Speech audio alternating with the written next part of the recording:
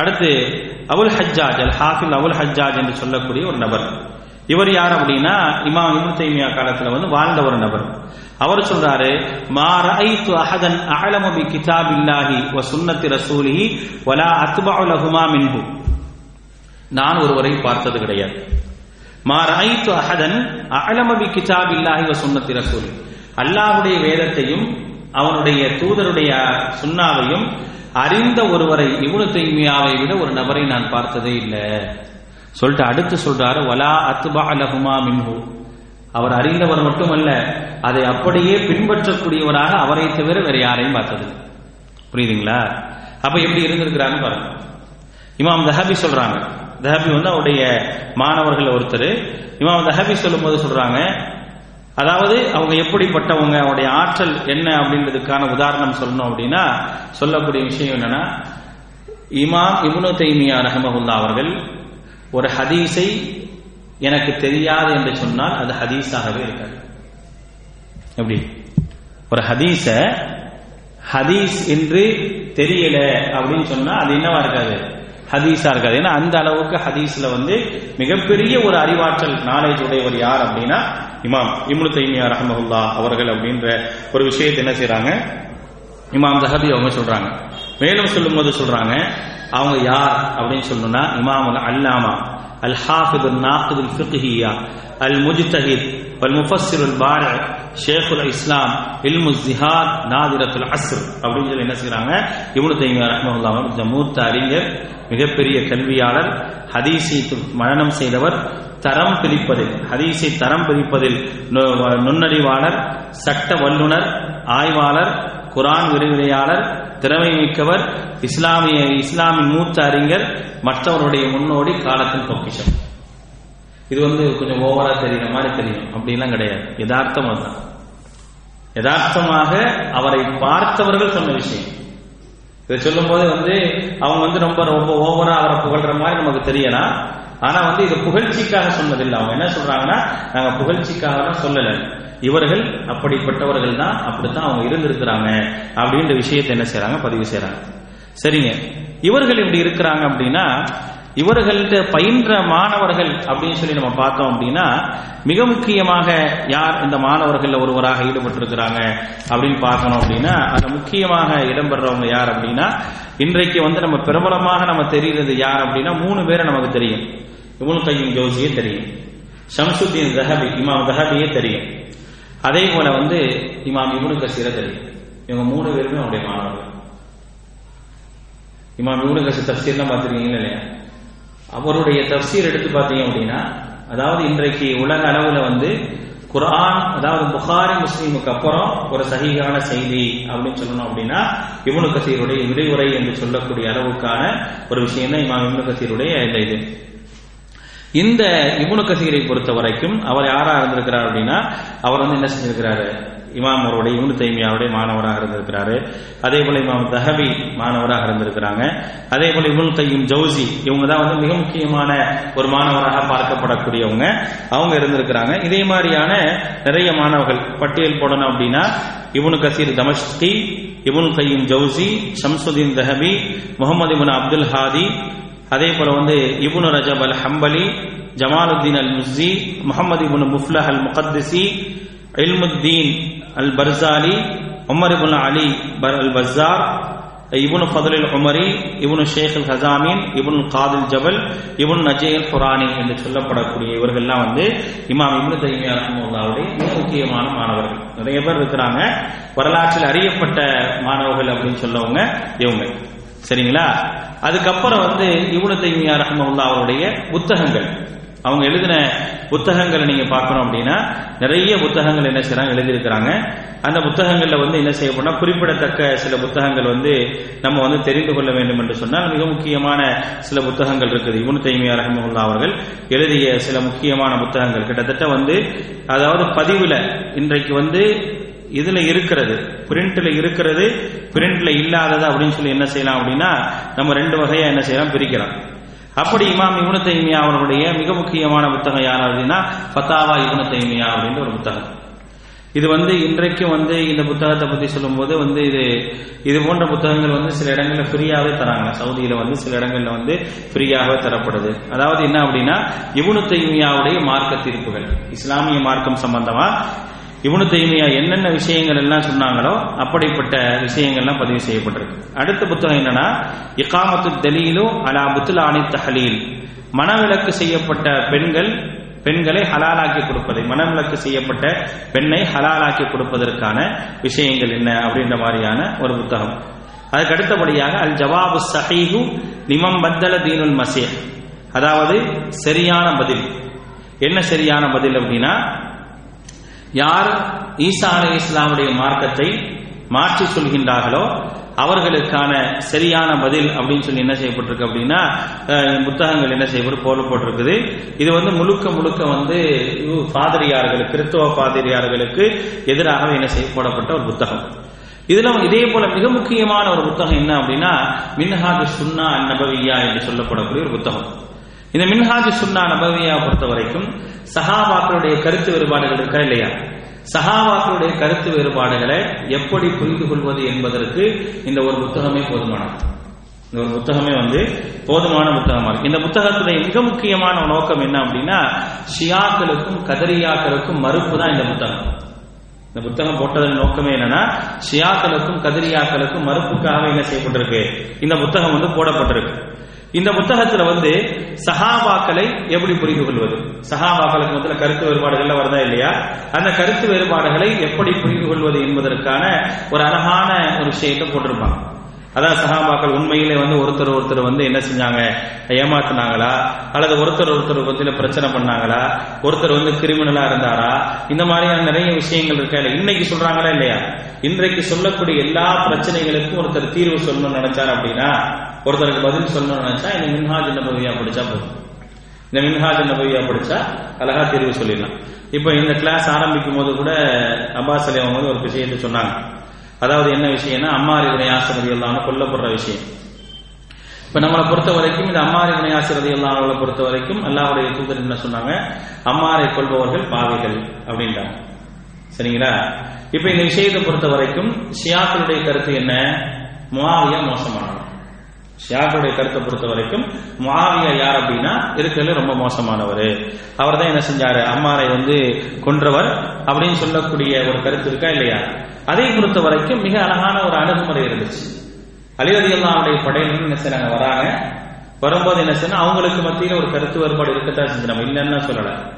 அதாவது அம்மார் கொல்லப்பட்ட உடனே என்ன சொல்லிக்கிட்டாங்க அப்படின்னா, பாத்தீங்களா அம்மாரை கொல்பவர் பாவியாக இருப்பார், அப்ப யார் கொன்னாங்களோ அவர்கள் தான் பாவிகள் அப்படின்னு சொல்லும் பொழுது முஆவியா ரலியல்லாஹு அன்ஹு திருப்பி சொன்னாங்க, நாங்கள் கொல்லவில்லை, கொண்டு வந்தது யார், அம்மாரை கொண்டு வந்தது யார் அப்படின்னு பார்க்கணும் அப்படின்ற மாதிரியான ஒரு பிரச்சனைகளும் பேசப்படுது. இப்ப இங்க ரெண்டு பேருமே நபி தோழர்கள், அவங்க ரெண்டு பேரும் சொல்லாட்ட பாடம் படிச்சவங்க, அவங்க ரெண்டு பேரும் நம்ம குறை சொல்லாமா, சொல்லக்கூடாது. ரெண்டு பேரை பத்தி நம்ம என்ன செய்ய முடியாது. அல்லாஹ்வுடைய தூதர்கிட்ட நேரடியாக பாடம் பயின்றவர்களை குறை சொல்வதற்கு எந்த விதமான தகுதியும் நமக்கு கிடையாது.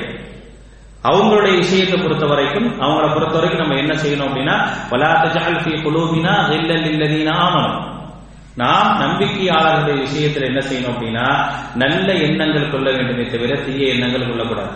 என்னை பொறுத்த வரைக்கும் அலியும் ஒண்ணுதான், முஆவியா ஒண்ணுதான். அலியா நபித்தோழர், அல்லாஹ்வுடைய மார்க்கத்திற்காக பாடுபட்டவர். இப்போ இதை சஹாபாக்கள் அப்படின்றத பொறுத்த வரைக்கும் அவங்களை பொறுத்த வரைக்கும் அல்லாஹ்வுடைய தூதர்கிட்ட பாடம் பயின்றோம்.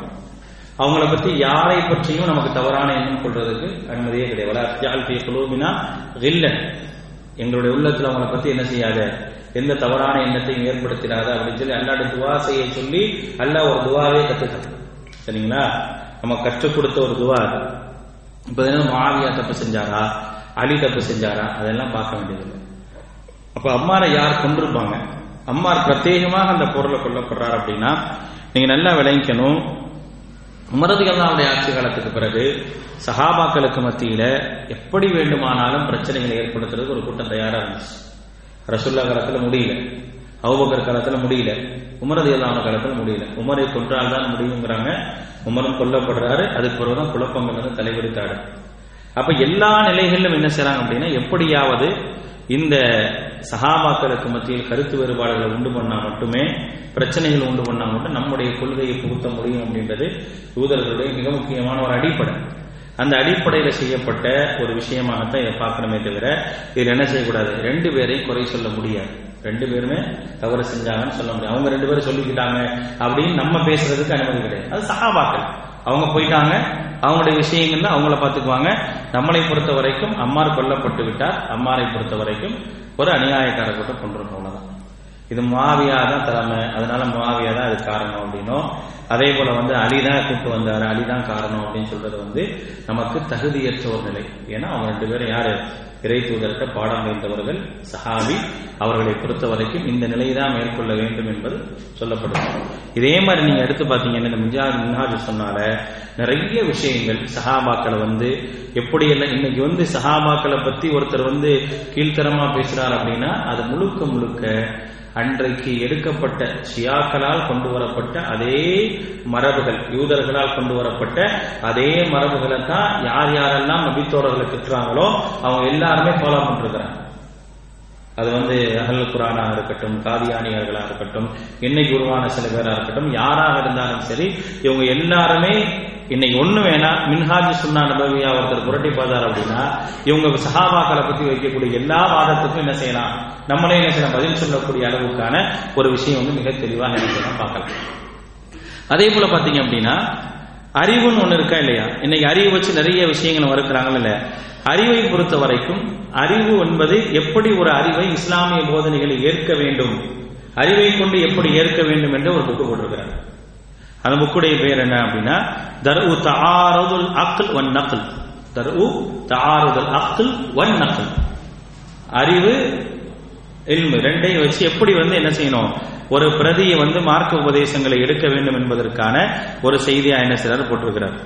அதே போல அவங்க போட்ட மிக முக்கியமான ஒரு புத்தகம் என்ன அப்படின்னா நம்முடைய ஷேக் மொழிபெயர்த்த ஒரு புக் இருக்கு, இறைநேச செல்வர்களும் ஷைத்தானின் தோழர்கள், அல் ஃபர்க் பைன் அவுலியா ரஹ்மான் அவுலியா ஷைத்தான். இதெல்லாம் பெரிய பிரச்சனையாச்சு. அவங்களாம் உள்ள போறதுக்கு இதெல்லாம் மிக முக்கியமான காரணம். இன்னைக்கு நம்ம இதை நம்ம சர்வசாதாரண இன்னைக்கு சொல்ற அளவுக்கு நமக்கு பிரச்சனை இல்லை. ஆனா இன்னைக்கு ஒரு மிகப்பெரிய ஒரு பிரச்சனையாச்சு. அதே ஒரு ஆச்சரியமான விஷயம் என்னன்னா சூரத்துல் இக்லாஸுக்கு 140 பக்கம் விரிவுரை எழுதியிருக்காரு. சூரத்துல் இக்லாஸுக்கு மட்டும். சூரத்துல் நூர் அதுக்கு 132 பக்கம், சூரத்துல் இக்லாஸுக்கு 140 பக்கம். சூரத்துல் நூர் தெரியும், எல்லாமே பெரிய பெரிய வசனமா தான் இருக்கும். நிறைய வசனங்கள் நீங்க பாருங்க, பெரிய பெரிய வசனமா இருக்கும். சூரத்துல் இக்லாஸ் வெறும் 4 வசனம் தான். அந்த 4 வசனங்கள்ல அதுக்கு மட்டும் என்ன செய்யறாருன்னா கிட்டத்தட்ட 140 பக்கங்களை கொண்டு என்ன செய்ய விரிவுரை எழுதியிருக்காரு. அதுல இன்னொரு விஷயம் எழுதியிருக்காரு. சூரத்துல் இக்லாஸை பொறுத்த வரைக்கும் இன்னொன்னு என்ன எழுதியிருக்கிறார் அப்படின்னா சூரத்துல் இக்லாஸ் குர்ஆனில் 3 ஒரு பகுதி என்பதற்கான ஒரு விளக்கமும் தனியாக எழுதியிருக்கார். இது இல்லாம சூரத்துல் இக்லாஸ்க்கு விரிவுரை இல்லாம சுலுசுல் குர்ஆன் இருக்கா இல்லையா, சூரத்துல் இக்லாஸ் சுலுசுல் குர்ஆன், அதுக்கு என்ன செய்யறாருன்னா விரிவுரையா என்ன செய்யறாருன்னா அது தனியாக என்ன செய்யறாருன்னா அவர் எழுதியிருக்காரு. இப்படியாக நிறைய புத்தகங்கள் என்ன செஞ்சிருக்கிறாருன்னா அவர் தொகுத்திருக்காரு. அப்போ இந்த புத்தகங்கள் எல்லாம் நீங்க பாத்தீங்க அப்படின்னா அப்ப எவ்வளவு காலங்கள் அவருக்கு இருந்த அந்த 70 சொச்ச காலம் வாழ்ந்திருக்கிறாரா இல்லையா, அது கூட அவர் பத்தி இருக்காரு. இப்படிதான் தெரியுது. அதனாலதான் அவர் சொல்றாரு சிறைவாசம் என்று சொன்னால் அதை பத்தி சொல்லுமாறு, நான் இந்த உலகத்தில் வாழ்ந்தேன் என்று சொன்னால் அதை நல்லதுக்காக மக்களுக்கு தாவாவுக்காக பயன்படுத்துவதற்காக நான் அந்த காலத்தை பயன்படுத்திக் கொள்கின்றேன். இதுவே சிறைவாசம் என்று சொன்னால் அந்த சிறைவாசத்தை என்னுடைய மக்களுக்கு செய்யக்கூடிய கல்வி பணிகளை நான் செய்வதற்காக நான் அதை எனக்கு சாதகமாக பயன்படுத்திக் கொள்வேன். போர்க்களம் என்று சொன்னால் என்னை நான் ஷஹீதாக்குவதற்காக பயன்படுத்திக் கொள்கின்றேன் அப்படின்னு சொல்றேன். எனக்கு எதுவுமே எனக்கு எல்லாம் வித்தியாசமே கிடையாது, இங்க அங்கே அங்கே எல்லாமே எனக்கு ஒன்றுதான் அப்படின்றதுதான் எனது இமாம் இப்னு தைமியா ரஹ்மத்துல்லாஹுடைய கொள்கையா இருந்துச்சு. அப்படிதான் என்ன செஞ்சார், வாழ்ந்திருக்கிறார். சரிங்களா, இது இவர்களை பற்றியான வாழ்க்கை வரலாறு. அல்ஹம்துலில்லாஹ் வஸ்ஸலாத்து வஸ்ஸலாமு அலா ரசூலில்லாஹ் முஹம்மதின் வ ஆலிஹி வ ஸஹ்பிஹி அஜ்மஈன். அம்மா பஅத். அன்பான சகோதர சகோதரிகளே, அல்லாஹ்வுடைய அருளால் இந்த அகீதா அஹ்லுஸ் சுன்னா வல் ஜமாஅவுடைய இந்த கொள்கையில இறை தூதர், சஹாபாக்கள், சலஃபுஸ் சாலிஹீன் என்று சொல்லப்படக்கூடிய 3 நூற்றாண்டை சார்ந்தவர்கள்,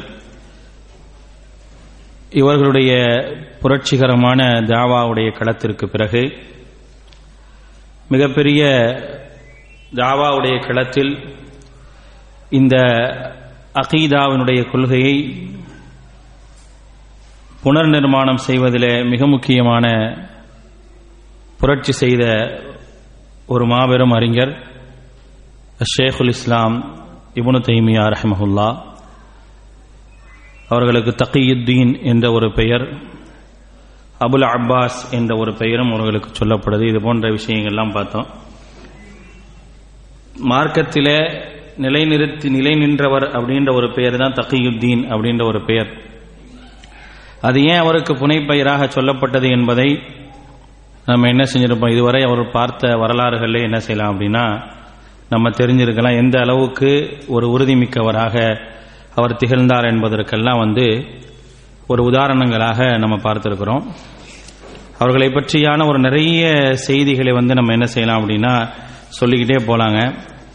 ஒரு 2 மணி நேரத்தில் முடியக்கூடிய ஒரு செய்தியாக நம்ம அந்த செய்தியை பார்க்க முடியாது. நிறைய விஷயங்கள் கல்வியை தேடுவதிலும் பிறருக்கு கல்வியை கொடுப்பதிலும் ரொம்ப ஆர்வமாக இருந்திருக்கிறாங்க. ரொம்ப சிறு வயதாக இருக்கும் பொழுது அவர்களை பற்றியான ஒரு ஆச்சரியமான ஒரு செய்தி என்ன அப்படின்னா, ரொம்ப சிறு வயதாக இருக்கும் பொழுது அவங்க அவர்களால் ஒரு யகூதி இஸ்லாத்தை ஏற்றுக்கிட்டார். அதாவது அவங்கள பற்றி சொல்லும் பொழுது கானபி மரக்கத்தி ஷேக் அலா சிகரி சின்னிஹி, ஷேக் இமாம் இப்னு தைமியா அவர்கள் சிறு வயதாக இருக்கும் பொழுதே என்ன செய்யறாங்க அப்படின்னா, ஒரு யூத மனிதர் அவங்களோட வழியில் நடந்து போறாரு. நடந்து போகும்போது அவங்கள்ட்ட பேச்சு கொடுக்கிறார். நம்ம இன்னைக்கு நம்ம சூழ்நிலை யார்கிட்டையுமே எதுவும் பேச மாட்டோம், தெரிஞ்சவங்கள்ட்டே பேசுறது இல்லை, தெரியாதவங்கள்ட்ட நம்ம பேசுவோமா? சொல்லுங்க பாப்பா. அப்போ என்ன செய்யறாருன்னா பேசுறார். பேசும்போது அந்த யகூதிக்கு அவருடைய பேச்சுக்கள் ஆச்சரியமா இருக்கு. இந்த சின்ன வயசுல இவ்வளவு அறிவாற்றல் உடையவராக இருக்கிறார் அப்படின்னு சொல்லிட்டு ஒவ்வொன்றாக பேசுறார். பேச பேச பேச பேச அவர் எதை கேட்டாலும் அதற்கான பதிலை சொல்லிக்கிட்டே வரும் பொழுது இவ்வளவு அழகான ஒரு கொள்கையை சொல்றார் அப்படின்றதுக்காக என்ன செய்யறாருன்னா, உண்மையிலே நான் இவ்வளவு நாள் ஏற்றிருந்த கொள்கை என்பது ஒரு தவறான ஒரு கொள்கை என்பதை புரிந்து கொண்டு என்ன செய்யறாருன்னா அந்த இடத்துல இஸ்லாத்தை ஏற்றுக்கிறார். ஒரு பாதையில் நடந்து போகும் பொழுது என்ன செய்யறாரு, இவங்கள்ட்ட மார்க்கத்தை கேட்டு இவருடைய ஆச்சரியமான இந்த நிகழ்வுகளை பார்த்து என்ன செய்யறாருன்னா அப்பயே என்ன செய்யறது, இஸ்லாத்தை ஏற்றுக்கொள்ளக்கூடிய ஒரு நிலை வருகின்றது என்று சொன்னால் எப்படி இருப்பாங்க அப்படின்றத நம்ம பார்க்கணும். அதே போல ஒரு திமஷ்கில் உள்ள ஒரு மிகப்பெரிய ஒரு அறிஞர், அதாவது டமாஸ்கஸ்ல உள்ள மிகப்பெரிய ஒரு அறிஞர் என்ன செய்யறார் அப்படின்னா இவங்களை பத்தி கேள்விப்படுறாங்க. இப்னு தைமியா ரஹிமஹுல்லாஹ் அவர்களை பத்தி கேள்விப்பட்டு வராங்க. என்ன கேள்விப்படுறாங்கன்னா, அஹ்மது இப்னு தைமியான்னு ஒருத்தர் இருக்கிறாரு, அவரை பொறுத்த வரைக்கும் மிக விரைவாக மரணம் செய்யக்கூடியவர், சரீஉல் ஹிஃப்ல், மரணத்தில் மிக விரைவாக மரணம் செய்யக்கூடியவராக இருக்கிறாரு. அதாவது இவர் பெரிய ஒரு விஷயம் என்ன அப்படின்னா, இவர் எல்லாத்தையும் படிச்ச ஆரம்ப இடம் என்னன்னு பார்த்தா மக்தப் மதரசால தான் படிச்சிருக்கிறார். என்னது, கணக்கு மற்ற எல்லாமே மக்தப் மதரசால தான் படிச்சிருக்காரு. மக்தப் மதரசால குர்ஆன் ஓதித்தரவான வரமாட்டேங்கிறாங்க. அதான் இன்னைக்கு மக்தப் மதரசா என்பது அன்றைக்கு மிகப்பெரிய ஒரு புரட்சி ஏற்படுத்தி இருக்கு. அவர் எல்லாத்தையும் அவர் எங்க படிச்சிருக்கிறாரு அப்படின்னு பார்க்கும்போது அவர் படிச்ச எல்லாமே எங்க படிச்சிருக்காரு அப்படின்னா மக்தப் மதரசால தான் படிச்சிருக்கிறார். அவரை பற்றி அந்த வார்த்தைகள் அவர் அழகாக சொல்லப்படும். அவர் என்ன படிச்சார் அப்படின்னா, அதுல இமாம் இப்னு தைமியா ரஹ்மஹுல்லாஹ் அவர்கள் படித்த ஒரு விஷயத்தை பத்தி சொல்லுவோம். தஅல்லமல் ஹத்த வல் ஹிசாப லில் கிதாப், அவர் எல்லா விதமான கலைகளையும் கணக்குகளையும் படித்தது எங்க அப்படின்னா மக்தப் மதரசால தான் படிச்சாரு. அப்படின்ற அளவுக்கு மக்தப் மதரசாக்கள் எவ்வளவு உயிரோட்டமா இருந்திருக்குன்னு பாருங்க. சரிங்களா? இப்போ நம்ம மக்தப் மதரசாவை பொறுத்த வரைக்கும் இன்னைக்கு வரைக்கும் நம்ம நடத்துறோம். ஆனா மக்தப் மதரசாக்களுக்கு அனுப்புறது என்பது ரொம்ப குறைவான ஒரு காலகட்டமாக தான் நம்முடைய காலகட்டம் இருக்குது. அப்ப இவர் கேள்வி போறார், இவருடைய எழுத்துக்கள் இவருடைய விஷயங்கள் எல்லாத்தையும் கேள்விப்பட்டு என்ன செய்யறாருன்னா அவர் இவரை பார்க்கறதுக்காக வரார்.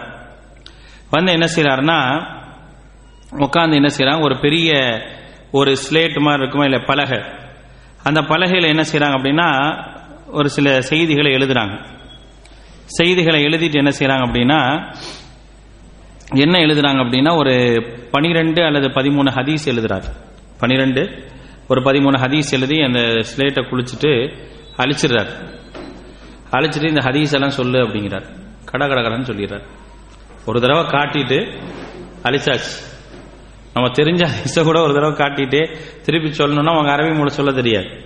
சரி, தமிழ்ல கூட என்னன்னா அது எவ்வளவுதான் பிரசித்தி பெற்ற பிரபலமான ஹதீஸா இருந்தா கூட கரெக்டா நம்ம சொல்லுவோமான்னு தெரியாது. ஆனா ஒரு தடவை காட்டுறாரு. அதெல்லாம் என்ன செய்யறாங்க, பார்த்துட்டு என்ன செய்யறாங்க, அதுக்கப்புறம் அழிச்ச பிறகு எப்படி அது இருந்ததோ அதே போல என்ன செய்யறாங்க சொல்லிடுறாங்க. அதே போல அடுத்து என்ன செய்யறாரு அப்படின்னா, சில ராவிகளுடைய பெயர்கள், ஹதீஸுடைய ராவிகளுடைய பெயர்கள் என்ன செய்யறாரு எழுதுறாரு. எழுதிட்டு என்ன செய்யறாருன்னா அதையெல்லாம் காட்டி என்ன செய்யறாரு, திருப்பி அழிச்சிடறாரு. திருப்பி அழிச்சு அந்த ராகியுடைய ஒரு தடவை தான் பாக்குறாங்க, அந்த ராவிகளுடைய பேர் கடன்னு சொல்லிடுறாங்க. அப்ப சொல்றாரு அவரு, அந்த அறிஞர் சொல்லும் போது சொல்றாரு, இந்த சிறுவன் லயக்கூனன் லஹு ஷஅனுன் அதீமுன், இவருக்கு ஒரு மகத்தான ஒரு எதிர்காலம் இருக்கின்றது, இவர் ஒரு சாதாரணமான ஒரு நபர் அல்ல அப்படின்றத என்ன செய்யறாங்கன்னா சொல்றாங்க. 200 ஆசிரியர்கள்ட்ட படிச்சிருக்கிறார். 1-2 பேர்ல. நமக்கு வாத்தியார் எத்தனை பேரு? நமக்கு வாத்தியார் எத்தனை பேர்? படிச்ச வாத்தியார் கூட எத்தனை பேர்னு தெரியாது. 200 ஆசிரியர்கள்ட்ட படிச்சிருக்கிறார். தந்தை ஒரு ஆசிரியர், அது இல்லாம நிறைய ஆசிரியர்கள், அவருடைய பெயர்கள்லாம் வந்து சில பேர் குறிப்பிடுறாங்க. Abduddayim ibn Abul Bashar, Shamsuddin Hanbali, Shamsuddin ibn Ataul Hanafi, அதே போல வந்து ஷேக் ஜமாலுத்தீன் இப்னு சைரூஃபி, முஜத்திதுன் அசாக்கிர் அப்படின்னு சொல்லப்படக்கூடிய நிறைய அறிஞர்களுடைய பெயர்கள் வந்து இப்னு கஸீர் ரஹிமஹுல்லாஹ் பிதாயா வன் நிஹாயா என்ற கிதாபுடைய 14வது பாகத்தில் 142வது பக்கத்தில் என்ன செய்யறாங்கன்னா, இமாம் இப்னு தைமியா ரஹிமஹுல்லாஹ்வுடைய ஆசிரியருடைய பெயர்கள் என்ன செய்யறாங்கன்னா குறிப்பிட்டு சொல்லி காட்டுறாங்க. சரிங்களா? பிதாயா வன் நிஹாயால வந்து இமாம் இப்னு கஸீர் வந்து என்ன செய்யறாங்கன்னா இப்னு தைமியாவை பற்றி நிறைய செய்திகளை வந்து சொல்றாங்க, அவங்க எப்படிப்பட்டவங்களா இருந்தாங்க அப்படின்னு.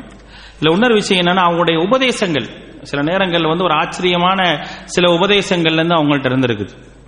அப்ப அதுல ஒண்ணு அவங்க சொல்றாங்க, அந்த உபதேசங்கள் மிக முக்கியமாக சொல்றாங்க, அந்நாசு லா யஃப்ஸுலு பைனஹும் நிஸா, மனிதர்கள் அவர்களுக்கு மத்தியில் ஏற்படக்கூடிய கருத்து வேறுபாடை இல்லா கிதாபி முன்சிலும் மினஸ் ஸமா, வானத்திலிருந்து இறங்கிய வேதத்தை கொண்டு தீர்த்துக் கொள்ள வேண்டுமே தவிர, இதா ருத்து இலா உகூலிஹிம், அவர்களுடைய அறிவை கொண்டு தீர்க்க நாடினார்கள் என்று சொன்னால், ஃபலிகுல்லி வாஹிதின் மின்ஹும் அக்லுன், ஒவ்வொருத்தருக்கும் ஒரு அறிவு இருக்குங்கிறாங்க. ஒவ்வொருத்தரும் சிந்தனை ஒரு மாதிரி இருக்கும். உன் அறிவை கொண்டாலும் என்ன செய்யாத, மார்க்கத்துக்கு தீர்ப்பு வழங்காது. உனக்கு பிரச்சனை வருதா, அந்த பிரச்சனையை தீர்க்கணும் அப்படின்னா நீ அல்லாஹ் ரசூல்கிட்ட போ. அப்பதான் என்ன செய்ய முடியும், பிரச்சனையை தீர்க்க முடியுமே தவிர நீ என்ன செய்ய முடியாது. பிரச்சனையை தீர்க்கிறதுக்கு என்னுடைய அறிவை கொண்டு பார்த்தோம்னா ஒவ்வொருத்தனுக்கும் ஒவ்வொரு விதமான யோசனை இருக்கும், ஒவ்வொருத்தனுக்கும் ஒவ்வொரு விதமான அறிவு இருக்கும். ஒன்னால் என்ன செய்ய முடியாது, பிரச்சனையை தீர்க்க முடியாது அப்படின்னு சொல்லி என்ன செய்யறாங்க இப்னு தைமியா ரஹிமஹுல்லாஹ் அவங்க சொல்லி காட்டுறாங்க.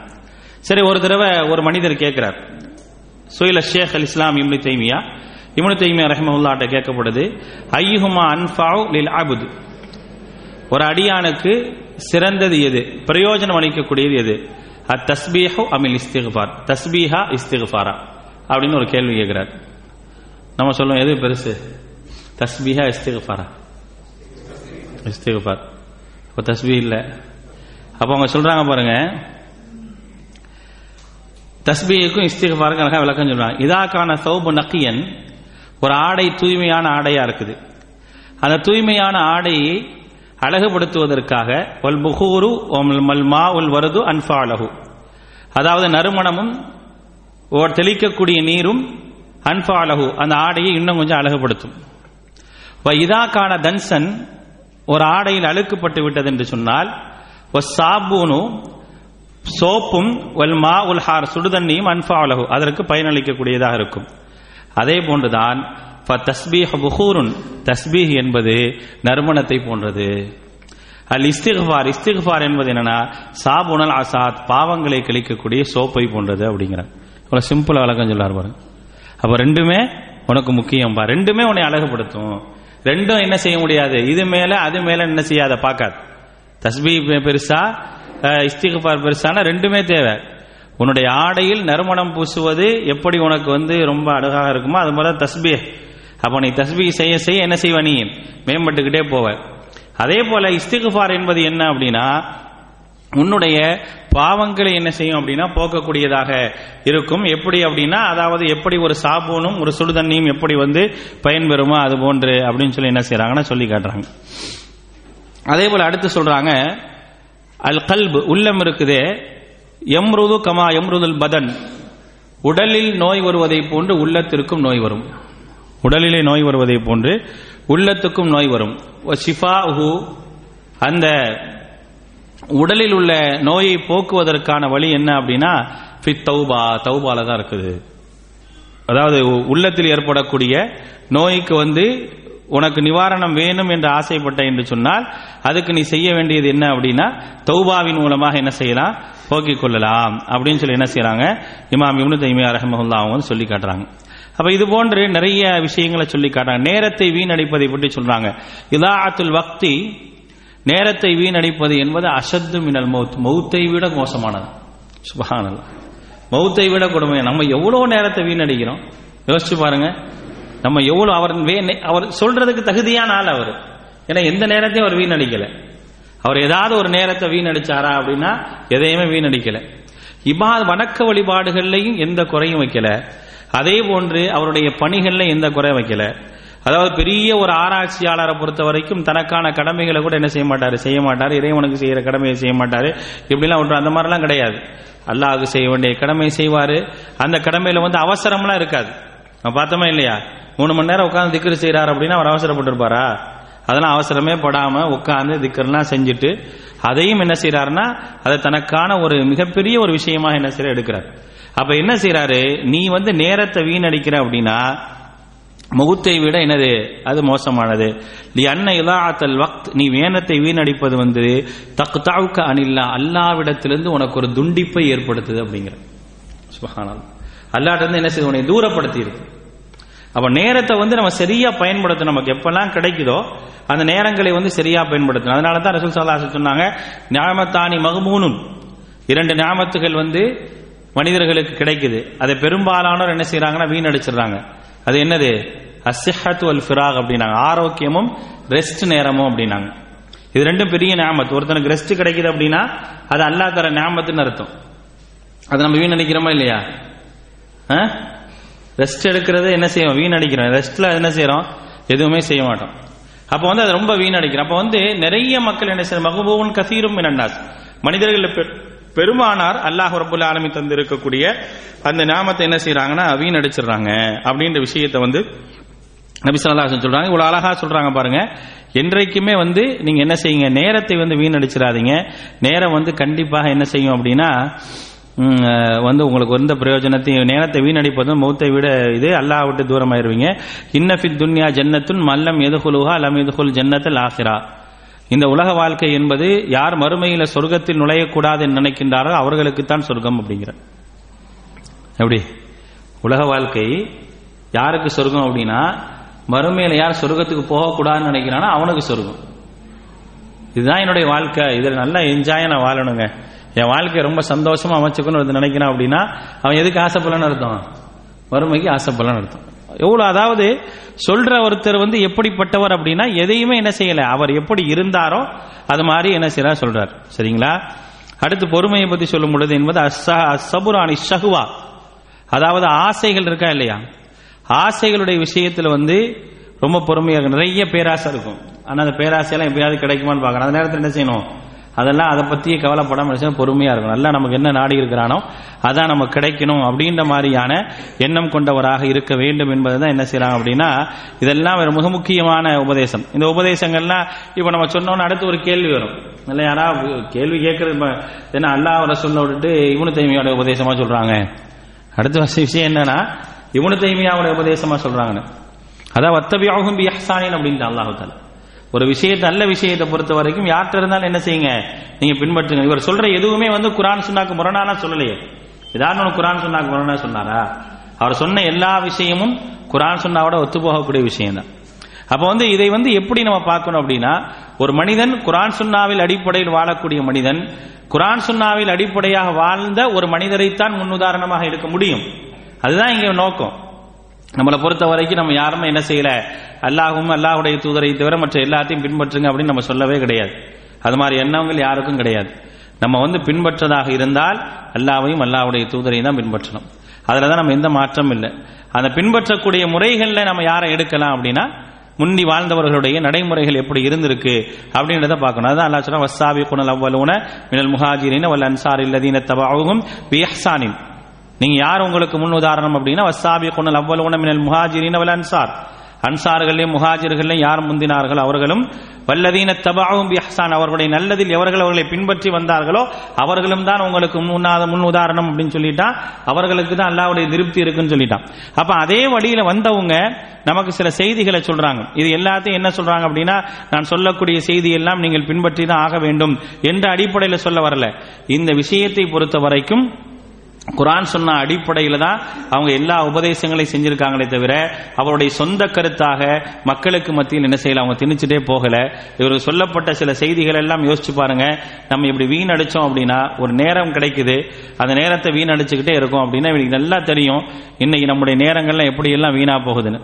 கையில ஒரு மொபைல் இருந்துச்சு அப்படின்னா இந்த மொபைலை வச்சு எவ்வளவு நேரங்கள் நம்ம வீணடிக்கிறோம். அந்த நேரத்தில் அல்லாஹ்வுடைய ஞாபகம் வருதா? வரதே இல்லை. அதுலையும் தூக்கி ஏதாவது ஒன்று காதலை மாட்டிட்டோன்னு வச்சுங்க, வாங்க சொல்றது கூட காதல உள்ளாத அளவுக்கு மனுஷன் போயிட்டானே. எதுவுமே உள்ளது. அப்ப அழகான ஒரு வார்த்தை தானே, நீ அல்லாஹ்வை விட்டுமே துண்டிக்கப்பட்டுற.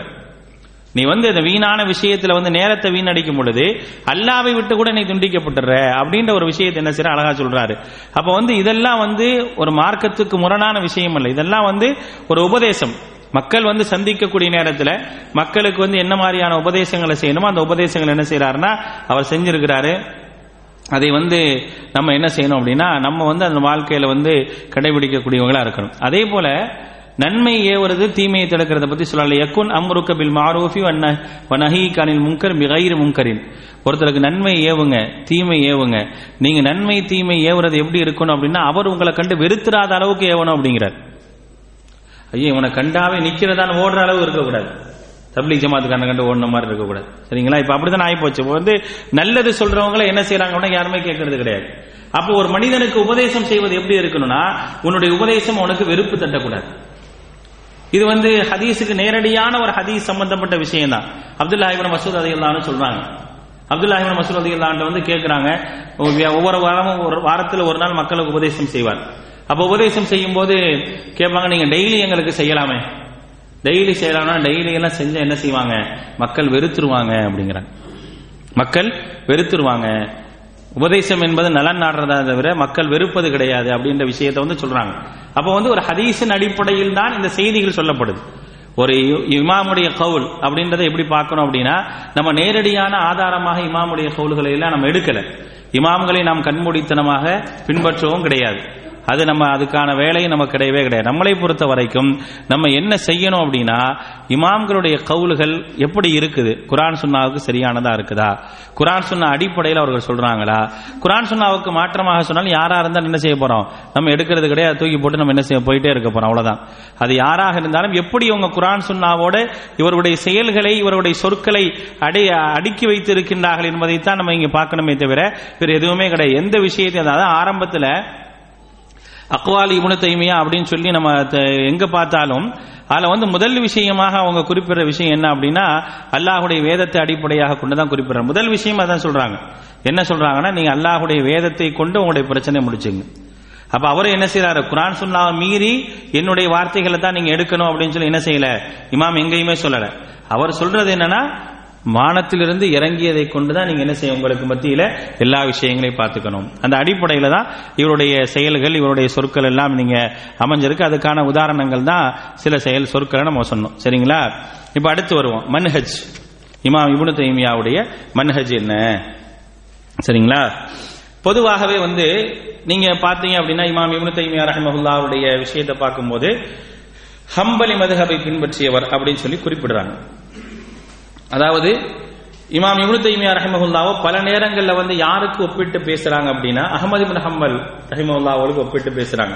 அதாவது இரண்டாம் அடுத்த குரூன்ல வாழ்ந்த சஹாபாக்களுக்கு அடுத்த குரூன்ல வாழ்ந்த, அதாவது அவருடைய பிறப்பு நீங்க பாத்தீங்க அப்படின்னா அஹ்மத் இப்னு ஹம்பல் அவர்களுடைய பிறப்பை நம்ம எடுத்துக்கிட்டோம் அப்படின்னா அவருடைய பிறப்புகள் சொல்லப்போது ஹிஜ்ரி 164 நம்ம பிறந்திருக்கிறார். 164 பிறந்து ஹிஜ்ரி 241 வரைக்கும் என்ன செஞ்சிருக்கிறாங்கன்னா வாழ்ந்திருக்கிறாங்க. அப்ப அடுத்த நூற்றாண்டுல வாழ்ந்தவங்க சஹாபாக்களுக்கு அடுத்து வந்த இரண்டாம் நூற்றாண்டுல வாழ்ந்தவங்க தான் இமாம் அஹ்மத் இப்னு ஹம்பல். இமாம் அஹ்மத் இப்னு ஹம்பலுக்கும் இமாம் இப்னு தைமியா ரஹ்மத்துல்லாஹ் அவர்களுக்கு நிறைய ஒத்துமை இருக்கு. எப்படி அவர்கள் அன்றைக்கு இருந்த பல ஷியாக்களுடைய பிரச்சனைகள், பலருடைய பிரச்சனையை தீர்ப்பதற்கான ஒரு முஸ்தீப் எடுத்தாங்களோ அதே போன்ற ஒரு நிலையை தான் என்ன செஞ்சாங்கன்னா இமாம் இப்னு தைமியா ரஹிமஹுல்லாஹ் கடைபிடித்தார்கள் அப்படின்றது சொல்லப்படுது.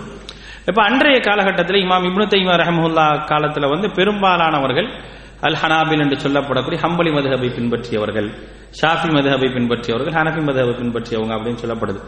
இதுல என்ன சொல்ல போனா அப்படின்னா இமாம் இப்னு தைமியா ரஹிமஹுல்லாஹ்வுடைய 6 மாணவர்கள் ஷாஃபி மதுஹபை சார்ந்தவங்க, ஷாஃபி மதுஹப்ல இருந்திருக்கிறாங்க, ஒருத்தர் ஹனஃபி மதுஹப்ல இருந்திருக்கிறாங்க. இவங்க 7 பேர் யார் அப்படின்னா இமாம் இப்னு தைமியா ரஹிமஹுல்லாஹ் அவர்களை பற்றி என்ன செஞ்சாங்க, சிறப்பித்து கிதாப் எழுதியவங்க இவங்கெல்லாம். அப்ப என்ன அப்படின்னா கருத்து வேறுபாடு இருக்குது, இது என்ன மதுஹபை நான் பின்பற்றலாமா பின்பற்றலாம் கருத்து வேறுபாடு இருந்தாலும் அந்த அறிஞர்கள்ட்ட ஒரு நேர்மை இருந்துச்சு. எவர் யதார்த்தமான எந்த ஒரு வாழ்க்கையை வாழ்ந்தாரோ அந்த வாழ்க்கையை என்ன செய்யணும், மக்கள்கிட்ட சொல்லணும் அப்படின்றதுல தெளிவா இருந்தார். அப்ப என்ன செய்யப்படுதுன்னா பெரும்பாலான இடங்கள்ல இமாம் இதை பின்பற்றினாரா, ஹம்பலி மதுஹபை பின்பற்றினாரா அப்படின்ற ஒரு கேள்வி. ஹம்பலி மதுஹபை சார்ந்தவராகத்தான் இருந்தார் அப்படின்றது சொல்லப்படுது. ஆனால் யதார்த்தம் என்ன அப்படின்னா அவர் ஹம்பலி மதுஹபை என்ன செய்யல, அவர் பின்பற்றவே இல்லை. சரிங்களா?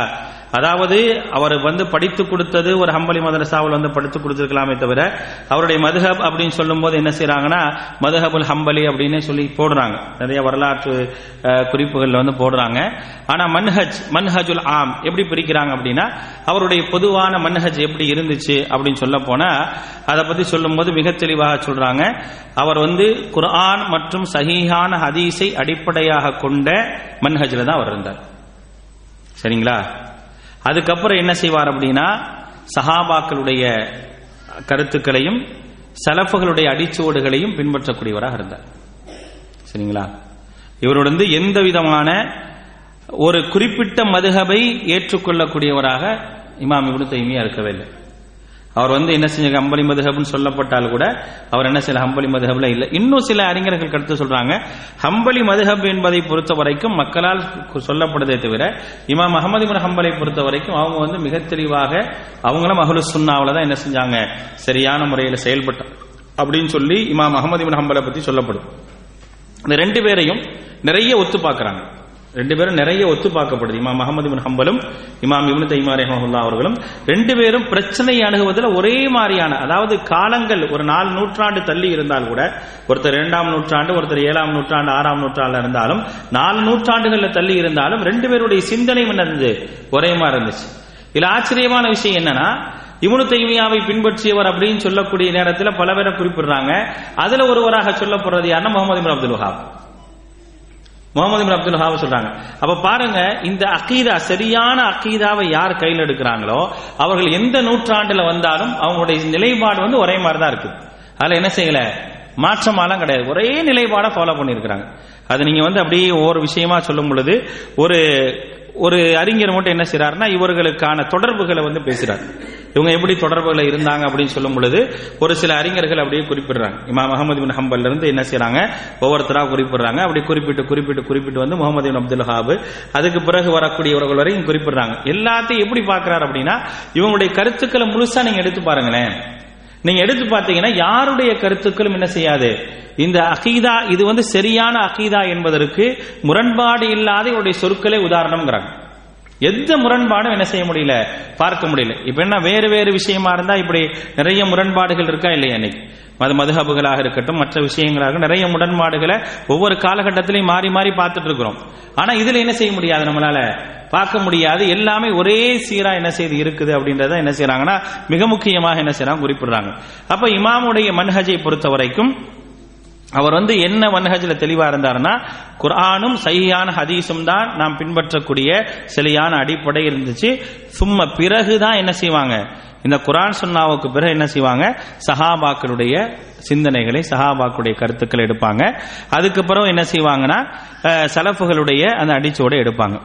இதுல ரொம்ப தெளிவாக சொல்லக்கூடிய விஷயம் என்னன்னா இவைகள் எல்லாத்தையும் இதிலே ஒரு கருத்து மாற்றங்கள் இருந்தது என்று சொன்னால் எது குர்ஆன் சுன்னாவுக்கு சரியானதாக இருக்குதோ அவருடைய கருத்தை மட்டும் எடுப்பாரே தவிர நெருக்கமாக இருக்கக்கூடிய கருத்தை எடுப்பாரே தவிர எல்லா கருத்தையும் போட்டு என்ன செய்ய மாட்டாரு, எடுக்க மாட்டார். இதுதான் இவருடைய மன்ஹஜுடைய பொதுவான மன்ஹஜுடைய நிலை அப்படின்னு சொல்லப்படுது. சரிங்களா? 2வது அவர்கள் எழுதினாங்களா தஃப்சீருடைய நடைமுறை எப்படி கடைபிடிச்சாங்க அவங்க வந்து தப்சீர் எழுதியிருக்காங்க. நம்ம பார்த்தோம் சூரத்து நூருக்கு, சூரத்துல் இஹ்லாஸுக்கெல்லாம் தப்சீர் எழுதியிருக்கிறாங்க. இந்த மாதிரி எல்லாத்துக்கும் அவர் வந்து முஃபஸ்ஸிர், அவர் முஹத்திஸுல்லா, முஃபஸ்ஸிருல்லா, ஹாஃபிதுல்லா, எதை சொன்னாலும் அதற்கான ஒரு நபர் தான் அவர். மொத்த பொக்கிஷமாக என்ன செய்யலாம், நம்ம என்சைக்ளோபீடியா நம்ம சொல்லுவாங்களே, அந்த மாதிரியான ஒரு ஆள் தான் என்னது இமாம் இப்னு தைமிய்யா ரஹ்மஹுல்லாஹ். சரி, இந்த தப்சீர்ல அவர் ஆரம்பத்திலேயே குறிப்பிடுறார், அந்த தப்சீருடைய ஆரம்பங்களே குறிப்பிடுறாரு. இந்த தப்சீரை பொறுத்த வரைக்கும் இந்த தப்சீர் எப்படி விரிவுரை செய்யப்படுகின்றது என்று சொன்னால், இந்த தப்சீரில் நாம் இந்த தப்சீருக்கு அல்லாஹ்வுடைய தூதர் ஸல்லல்லாஹு அலைஹி வஸல்லம் அவர்கள் என்ன சொன்னாங்களோ இதற்கு விளக்கமாக சுன்னத்து நபவியை எடுத்திருக்கிறோம். அதுக்கு பிறகு நேரடியாக சுன்னத்து நபவியால எதுவும் இல்லை அப்படின்னா நம்ம அங்கிருந்து இல்ல அக்வாலி சஹாபா, சஹாபாக்களுடைய சொற்களுக்கு போறோம். ஏன் சஹாபாக்களுடைய சொற்களுக்கு போறோம் என்று சொன்னால், அவர்கள் தான் நேரடியாக அல்லாஹ்வுடைய தூதருக்கு பயின்றவர்கள். அவர்களை தவிர வேறு யாரிடத்திலும் போகக்கூடாது. ஒரு குர்ஆனை எப்படி அணுக வேண்டும் என்பதற்கான ஒரு முறையை சொல்லி தராங்க பாருங்க. ஒரு குர்ஆன் சுன்னாவை அணுகிறதா இருந்தா எப்படி அணுகணும், அதுக்கான முறை சொல்லப்படுது. நேரா அல்லாஹ்வுடைய வேதம், அல்லாஹ்வுடைய வேதத்துக்கு விளக்கமாக யாரை எடுக்கணும், அல்லாஹ்வுடைய தூதருடைய சொற்களை எடுக்கணும். இப்படி இல்லைன்னா நேரா நம்ம எங்க தான் போகணும், சஹாபாக்கள்கிட்ட வரணும். ஏன் சஹாபாக்கள்கிட்ட வரோம் அப்படின்னா அதுக்கு ஒரு உதாரணம் சொல்லி காட்டுகின்றாரு. உஸ்மான் இப்னு அஃபான், அப்துல்லாஹ் இப்னு மஸ்ஊத் ரலியல்லாஹு அன்ஹுடைய உதாரணத்தை சொல்றாரு. ஏன் நான் எடுக்கிறேன் தெரியுமா, ஏன் நீங்க வந்து சஹாபாக்களுடைய கவுலை எப்படி நீங்க எடுக்கலாம்னு சொன்னீங்க அப்படின்னா, அதுக்கு அவங்க சொல்ற விஷயம், அன்னஹுமா கானு இதா தஅல்லமு மினன் நபி ஸல்லல்லாஹு அலைஹி வஸல்லம் 10 ஆயாத்தி லம் யதஜாவஸூஹா ஹத்தா யஅலமு மா ஃபீஹா மினல் இல்மி வல் அமலி. ஏன் நான் எடுக்கிறேன், எப்படி சஹாபாக்களுடைய சொல்ல எடுக்கலாம், எதுக்கு எடுத்தாலும் சஹாபாக்கள் அப்படின்னா அதுக்கு விளக்கம் சொல்றாரு. உஸ்மான் இப்னு அஃபானும் அப்துல்லாஹ் இப்னு மஸ்ஊத் ரலியல்லாஹு அன்ஹு சொன்ன விஷயம் என்ன, அவர்கள் நபி ஸல்லல்லாஹு அலைஹி வஸல்லம் அவரிடத்திலிருந்து 10 வசனத்தை கற்றுக்கொண்டால், 10 வசனத்தை கற்றுக்கொண்டால் அந்த 10 வசனத்தை அவர்கள் அறிந்து செயல்படாதவரை நாங்கள் அடுத்த 10 வசனத்திற்கு செல்ல மாட்டோம் என்று இருக்கும் பொழுது நான் ஏன் சஹாபாக்களுடைய கூற்றை எடுக்கக்கூடாதுன்னு கேட்கிறார். ஏன் எடுக்கிறேன்னு சொல்லணுமா இல்லையா, எதுக்கு எடுத்தாலும் சஹாபாக்கள் எடுக்கிறீங்க அப்படின்னா அவர்கள் வந்து குர்ஆனை சரியாக பயின்றவர்கள். ஒரு 10 வசனத்தை அல்லாஹ்வுடைய தூதர்கிட்ட கேட்டாங்கன்னா அந்த 10 வசனத்தை அறிந்து செயல்படாதவரை என்ன செய்ய மாட்டோம். ஃபதஅல்லம்னல் குர்ஆன வல் இல்ம வல் அமல ஜமீஆ, நாங்கள் குர்ஆனை கற்போம், அறிந்து கொள்வோம், செயல்படுத்துவோம், அதைத்தான் நாங்களுடைய வாழ்க்கையில் நடைமுறைப்படுத்துவோம். இப்படிதான் யார் இருந்திருக்கிறா, சஹாபாக்கள் இருந்திருக்கிறாங்க. அப்ப நான் ஏன் தஃப்சீருக்கு என்னுடைய விரிவுரைக்கு நான் அல்லாஹ்வுடைய தூதருக்கு அப்புறம் நான் ஏன் வந்து சஹாபாக்களுடைய கவுலுக்கு போறேன் அப்படின்றதுக்கு இந்த விஷயத்துக்கு போறேன். சரி, சஹாபாக்கள் கவுல்ல கிடைக்கல அப்படின்னா சஹாபாக்களிடம் பயின்ற தாபியின்களிடம் நாம் செல்வேன். சஹாபாக்களிடம் பயின்ற தாபியின்களிடம் நாம் செல்வேன். இதக்தலஃபு அக்த மின் அக்வாலிஹிம், அவர்கள் சொற்களிலே வந்து கருத்து வேறுபாடு இருந்தது என்று சொன்னால், கான அக்ரபு இலா லுகத்தில் குர்ஆனி வஸ் சுன்னா, குர்ஆனுக்கும் சுன்னாவுக்கும் எந்த சொல் மிக நெருக்கமாக இருக்குதோ அந்த சொல்ல இருக்கு. எப்படி நம்ம குர்ஆன் சுன்னா விளங்கணும்னு புரியுதா இல்லையா, நான் எப்படி விளங்கணும் அப்படின்னா நானாக விளங்குவதை விட அல்லாஹ்வுடைய தூதர் சஹாபாக்களுக்கு அடுத்து உள்ளவங்க இவங்களை வச்சுதான் விளங்க முடியும். ஏன்னா நேரடியான பயிற்சிவிப்பு என்பது இவர்கள்ட்ட தான் இருந்திருக்கு.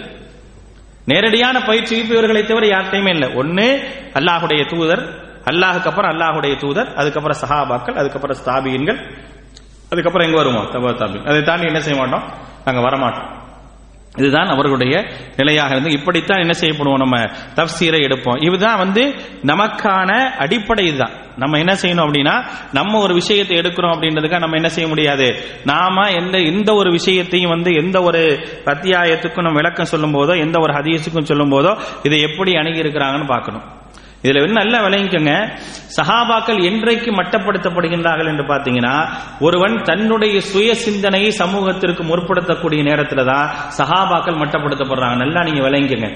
நீங்க யாரை வேண்டுமானாலும் எடுத்துங்க, நீங்க மிர்சா குலாம் அகமது காதியானிலிருந்து ரஷாத் கலீஃபால இருந்து யாரை நீங்கள் எடுத்துக்கொண்டாலும் எப்ப வந்து அவங்க சஹாபாக்களுடைய கூற்ற பொய்ப்பிப்பாங்க அப்படின்னு நீங்க தெரிஞ்சுக்கிட்டீங்க அப்படின்னா, என்னுடைய கவுலை முற்படுத்தக்கூடிய ஒரு சூழ்நிலை வரும்போதுதான் என்ன செய்வாங்கன்னா அவங்க சஹாபாக்களை மட்டப்படுத்துவாங்க. அது வரைக்கும் மட்டப்படுத்த மாட்டாங்க. நீங்க நல்லா பாத்தீங்க அப்படின்னா, நான் ஒரு உதாரணம் சொல்லணும் அப்படின்னா, சாலிமுடைய ஹதீஸ், பால்குடி ஹதீஸ் இருக்கா இல்லையா, பால்குடி ஹதீஸ் முஸ்லீம் வரக்கூடிய பால்குடி ஹதீஸ்ல வந்து நீங்க அடுத்து பாத்தீங்க அப்படின்னா மிக தெளிவாக உம்மு சலமா ரலியல்லாஹு அன்ஹா சொல்லுவாங்க, இது வந்து குறிப்பிட்ட ஒரு நபருக்கு மட்டுமே பிரத்யேகமாக சொல்லப்பட்ட சட்டம் என்பதை ஆயிஷா நாயகியிடம் உம்மு சலமா ரலியல்லாஹு அன்ஹா சொல்லியே விடுறாங்க. ஆனா இந்த விஷயத்தை என்ன செய்ய மாட்டாங்கன்னா சொல்ல மாட்டாங்க.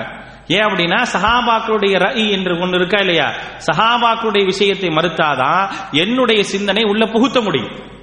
என்னுடைய சிந்தனை எப்ப உள்ள புகுத்த முடியும்னா சஹாபாக்கள் நான் மறுத்தாகணும். இன்னைக்கு நீங்க சஹாபாக்கள் மறுக்கிறது இன்னைக்கு ஒரு புதிதான விஷயம் கிடையாது. இது தொன்று தொட்டு வந்த விஷயங்கள். சஹாபாக்களை மறுக்கிறது, சஹாபாக்களுடைய கூற்றுக்கள் இருந்தால் குர்ஆன் சுன்னா சரியான ஒரு ஸ்திரத்தில் நிற்கும். என்றைக்கு சஹாபாக்களுடைய கூற்றுகள் மறுக்கப்படுதோ அன்றைக்கு குர்ஆன் சுன்னா சரியான ஒரு ஸ்திரத்தில் இருக்காது. அதனால நீங்க யாரை எடுத்துக்கிட்டாலும் நீங்க ஒண்ணு வேணா, நீங்க இந்த கொள்கைக்கு மாற்றமாக போனவருடைய எல்லா கொள்கையும் எடுத்து பாருங்க. அந்த கொள்கையில முதலாவது அவர்கள் கை வைப்பது சஹாபாக்களை தான் கை வைப்பாங்க. ஏன்னா சஹாபாக்களை கை வச்சாதான் என்னுடைய கொள்கை உள்ள சொல்ல முடியும். சஹாபாக்கள் நான் என்ன செய்ய முடியாது, சஹாபாக்களை எடுத்துக்கிட்டேன் அப்படின்னா என்னால எதையுமே சொல்ல முடியாது. அப்ப அதுல ரொம்ப தெளிவாக இருந்தாங்க.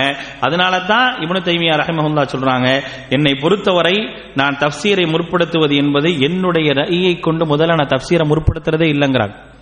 என்னுடைய சிந்தனையை கொண்டு நான் தஃப்சீரை முற்படுத்தவே மாட்டேன். நானாக கிரகித்து எடுக்கக்கூடிய வேலை என்கிட்ட இருக்காது. நான் என்ன செய்வேன், எடுக்கிறதா இருந்தா சஹாபாக்கள், தாபியின்கள், அதுக்கப்புறம் தான் என்ன செய்வேன், 3வது நூற்றாண்டை சார்ந்தவர்களிருந்து நான் எடுப்பேன். என்னுடைய ரயில நான் கொண்டே வர்றது கிடையாது அப்படின்னு மிக தெளிவா சொல்லிட்டாங்க. இதுதான் நமக்கான வழிமுறை. நான் எப்படி இருக்கணும் அப்படின்றதுக்கான வழிமுறை என்ன செய்யறாங்க இவங்க தெளிவா என்ன செய்யறாங்க சொல்லிடுறாங்க. அதே போல ஃபிக்ஹ் மார்க்க சட்டங்கள் இருக்கா இல்லையா, பொதுவான சட்டம் பார்த்துட்டோம். அதே போல தஃப்சீர்ல பார்த்துட்டோம். ஃபிக்ஹை பொறுத்த வரைக்கும் இப்னு தைமியா ரஹிமஹுல்லாஹ் அவர்கள் ஹம்பலி மதுஹபை சார்ந்தவர்களாக பிறந்தாலும், அவங்க பிறக்கும் போது வளரும் போது ஹம்பலி மதுஹபை சார்ந்து இருந்தாலும் அவர்களை பொறுத்தவரை ஹம்பலி மதுஹபுடைய அடிப்படையில் அவர்கள் எந்த விதமான ஃபிக்ஹ் சட்டத்தையும் எந்த விதமான நடைமுறையும் கொண்டே வரல, எதையுமே கொண்டு வரல. அது மட்டும் இல்ல, எந்த விதமான மதுஹபையும் எடுக்கல. ஆனா அவங்க ரொம்ப தெளிவா இருந்தாங்க. அதோட சேர்த்து என்ன செஞ்சாங்க அப்படின்னா, எந்த மதுஹபுடைய இமாம்களுடைய ரஇ இருக்கா இல்லையா, சிந்தனைகள், அந்த சிந்தனைகளை குறைவாகவும் பார்க்கல. அவங்க என்ன சொன்னாங்கன்னா எல்லாத்துக்குமான சிந்தனைகள் சரியா இருக்கும். அவங்க அவங்களுடைய முயற்சியால் என்ன செஞ்சிருக்கிறாங்க, எடுத்திருக்கிறாங்க. அதாவது அவங்களை பொறுத்த வரைக்கும் எப்படி அவங்க பார்த்திருக்கிறாங்க அப்படின்னா, இப்னு தைமியா லா யரா அன்னல் ஹக்க ஃபி மதுஹபி முஅய்யினின், ஒரு சத்தியம் என்பது ஒரு குறிப்பிட்ட மதுஹபில் இருக்க வாய்ப்பே கிடையாது. இவங்க சொல்ற மாதிரி ஒரு குறிப்பிட்ட மதுஹபில் இருக்காது. ஆனால் அந்த இமாம்கள் அன்ன குல்லல் இம்மா, ஒவ்வொரு இமாமும் பஹசு அனில் ஹக்கி, உண்மைக்காக தேடி இருக்கிறாங்க அப்படிங்கிறார். ஹனஃபி மோசம், ஷாஃபி மோசம், ஹம்பலி மோசம் என்ன செய்யல, அவங்க எந்த இமாமையும் அப்படி பார்த்ததே கிடையாது. சரிங்களா, எந்த இமாமும் இப்படி பார்க்காம அவங்க என்ன சொன்னாங்க அப்படின்னா, அதாவது சத்தியத்தை தேடுவதில் ஒவ்வொருத்தரும் என்ன செஞ்சிருக்கிறாங்க, முயற்சி செஞ்சிருக்கிறாங்க. அவர்கள் ஒவ்வொரு ஓரத்தில் இருந்து அவர்களால் முடிஞ்ச அளவுக்கு என்ன செஞ்சா முயற்சி செஞ்சிருக்கிறாங்க. நம்மளை பொறுத்த வரைக்கும் நாம் எடுப்பதாக இருந்தால் அந்த நம்முடைய மார்க்க சட்டங்களை எந்த சட்டமாக இருந்தாலும் நம்ம எந்த அடிப்படையில் இருப்போம் அப்படின்னா, அல்லாஹும் அல்லாஹுடைய தூதரும் சஹாபாக்களுடையும் சலஃபுகளுடைய அடிச்சோடுல என்ன செய்ய முடியும், மார்க்க சட்டங்கள். அதாவது பொதுவான மன்ஹஜ் என்னன்னு சொல்லிட்டாரு, தஃப்சீர் எப்படி எடுப்போம்னு சொல்லிட்டாரு, மார்க்க சட்டங்களை எப்படி எடுப்போம்னு சொல்லிட்டாரு. எல்லாத்துலயும் இதுதான் வருது. நல்லா பார்த்துக்கிட்டே வாங்க, இதை தவிர எதுவுமே இல்லை. அடுத்து தௌஹீத். தௌஹீதும் அதனுடைய பிரிவுகளும். இமாம் இப்னு தைமியாவை பொறுத்த வரைக்கும் சில பேர் என்ன சொன்னாங்க அப்படின்னா, தௌஹீதுடைய பிரிவில் ஒரு பிதஅத்தை உண்டு பண்ணியவர் இமாம் இப்னு தைமியான்னு சொன்னாங்க சில பேர். தௌஹீதை பிரிக்கிறதுல இமாம் இப்னு தைமியா பிதஅத் செஞ்சிட்டாரு அப்படின்னா. என்ன அப்படின்னா, அதாவது இமாம் ஹசன் பஸ்ரி, இமாம் அஹ்மத் இப்னு ஹம்பல் இவங்கெல்லாம் தௌஹீதை 3 பிரிவாக பிரிச்சாங்க அப்படின்னு சொல்றதை விட 3 பிரிவாக தௌஹீதை பிரித்தது இமாம் இப்னு தைமியா ரஹிமஹுல்லாஹ் அப்படின்றதுல நிறைய பேர் சொல்றாங்க. 3 பிரிவு என்னென்ன, தௌஹீதுல் உலூஹிய்யா, தௌஹீதுர் ருபூபிய்யா, தௌஹீத் அஸ்மா வ சிஃபாத். இந்த 3ஐயும் பிரித்தது யார் அப்படின்னா இமாம் இப்னு தைமியா ரஹிமஹுல்லாஹ். ஆனா சில கருத்துக்கள் இருக்குது, சில அறிஞருடைய கருத்துக்கள் என்ன அப்படின்னா, ஹசன் பஸ்ரி ரஹிமஹுல்லாஹ் பிரிச்சிருப்பாங்க, இமாம் அஹ்மத் இப்னு ஹம்பல் பிரிச்சிருப்பாங்கன்னு சொல்றாங்க. அது அப்படிதான் நம்ம பார்க்கும்போது சில பேர் சொல்லக்கூடிய விஷயங்கள், அதாவது யாத்திரது பாலு இப்னு தைமியா பிஅன்னஹு இப்ததா பிதக்ஸீமி தௌஹீத், தௌஹீதை பிரிப்பதின் மூலமாக ஒரு பிதஅத்தை செய்து விட்டார்னு சொல்றது மூலமா என்ன தெரியுது, என்னங்க தெரியுது, இவர் தான் பிரிச்சாருன்னு தெரியுது. சரிங்களா, பிரிக்கிறதுக்கான காரணம் என்ன அப்படின்னா, மக்களுக்கு அல்லாஹ்வுடைய தன்மைகளை, அல்லாஹ்வுடைய ஆற்றல்களை புரிஞ்சுக்கவே தெரியல. ஏன் நம்ம பிரிச்சோம், ஏன் இந்த தௌஹீதை வந்து மூணா பிரிக்கிறதுக்கான காரணம் என்ன அப்படின்னா, மக்களுக்கு வந்து தெரியாதனால தான் அவன்கிட்ட ஷிர்க்கெல்லாம் வந்துருச்சு அப்படிங்கிறாங்க. இறைவன் யார் அப்படின்றத தெரியறதுல முதல்ல என்ன செய்யறாங்கன்னா ரெண்டு, அதாவது இது இப்னு தைமியா ஃபி தக்ஸீமி தௌஹீத் தரீகத்தான், இரண்டு விதமாக பிரிக்கிறாங்க. தரீகத்து இஜ்மாலியா, தரீகத்து தஃசீலியா. விரிவான வழிமுறை, மூடலான வழிமுறை அப்படின்னு சொல்லிட்டு, விரிவான வழிமுறை எதுக்கு கொடுக்கிறார் அப்படின்னா தௌஹீதுல் உலூஹியாவுக்கு தான் விரிவான வழிமுறை அப்படிங்கிறார். தௌஹீது ருபூபியா அஸ்மா சிஃபாத்தை பொறுத்த வரைக்கும் மூடலான வழிமுறை. இது வந்து அல்லாஹ்வுடைய பெயர்கள், தன்மைகள், இவைகள் அல்லாஹ் தான் படைச்சிருக்கான், அல்லாஹ்வுக்கு தான் படைப்பாற்றல் இருக்கு, இதுலலாம் வந்து நிலை இருக்கு. எங்க பிரச்சனை, அதிகமான பிரச்சனை எங்க இருக்கு அப்படின்னா உலூஹியால தான் இருக்கு. உலூஹியால தான் பிரச்சனை இருக்கு, இருக்கா இல்லையாங்க? உலூஹியா தான் பிரச்சனை. இப்ப இந்த ஷிர்க்கும் பிதாத்துகளும் நிறைய ஷிர்க்கு வந்து எங்க அடிபடுது அப்படின்னா உலூஹியா, இறைவனுக்குரிய கடவுள் தன்மையில, இறைவனுக்கு இருக்கக்கூடிய அந்த கடவுள் தன்மையில நிறைய பேர் என்ன செய்யறாங்க, இணை வைக்கக்கூடியவங்க. அன்னைக்கு வந்து ரெண்டு பிரச்சனை இருந்துச்சு. ருபூபியத்துல பிரச்சனை கிடையாது, உலூஹியத்திலையும் அஸ்மா சிஃபாத்துல தான் நிறைய பிரச்சனை இருந்துச்சு. நிறைய முஅத்தஸிலாக்கள், கதரியாக்கள் இவங்க எல்லாம் உருவாகிறது எதுல அப்படின்னா அல்லாஹ்வுக்கு இருக்கக்கூடிய பெயர்கள்ல, தன்மைகள்ல என்ன செய்யறாங்கன்னா நிறைய பேர் உருவாகிறாங்க. அப்ப என்ன செய்யறாங்க அப்படின்னா தௌஹீதை வந்து பிரிக்கிறாங்க. பிரிச்சு சொல்லி, அப்பா நீ தௌஹீதுன்றது என்ன, நீயும் தௌஹீதுங்கிற, நானும் தௌஹீதுங்கிற, தௌஹீதுக்கு வித்தியாசம் இருக்கு. நீ சொல்லக்கூடியதை பொறுத்த வரைக்கும் நீ தௌஹீதுன்னு சொல்ற, ஆனா நீ எதுல இருக்க, ஷிர்க்லையும் பிதாத்திலையும் மூழ்கி கிடக்கிற. அல்லாஹ்வுடைய பேர்களையும் தன்மைகளும் நிறைய வந்து என்ன செய்யற, மாற்றமான கருத்தை வைக்கிற. நான் அப்படியெல்லாம் இருக்கக்கூடாது அப்படின்றதுக்காக என்ன செய்யறாங்க அப்படின்னா இமாம் இப்னு தைமியா ரஹிமஹுல்லாஹ் என்ன செய்யறாங்க, பிரிக்கிறாங்க. அப்படி பிரிக்கும் பொழுதுதான் வயுகஸ்ஸிமு இப்னு தைமியா அத்தௌஹீத தஃசீலியன், தௌஹீதை வந்து ரொம்ப விரிவாக பிரிக்கிறாங்க. இலா ஸலாஸதி அக்ஸாமின், மூன்று பிரிவுகளாக பிரிக்கிறாங்க. அது தௌஹீதுல் உலூஹியா, தௌஹீதுர் ருபூபியா, தௌஹீத் அஸ்மா வ சிஃபாத். சரிங்களா? பிரிச்சுட்டு என்ன செய்யறாங்க அப்படின்னா இதுல வந்து ஒவ்வொரு விஷயமா சொல்லிட்டு தௌஹீது ருபூபியா, உலூஹியா, அதுக்கான விளக்கங்கள் நம்ம தனியா வரல. இதுல முக்கியமாக குறிப்பிடக்கூடிய விஷயம் என்ன அப்படின்னா அஸ்மா வ சிஃபாத் இருக்கா இல்லையா, அல்லாஹ்வுடைய பெயர்களும் தன்மைகளும், அதுல என்ன செஞ்சாங்கன்னா நிறைய விஷயங்களை வந்து கையில் எடுத்தாங்க.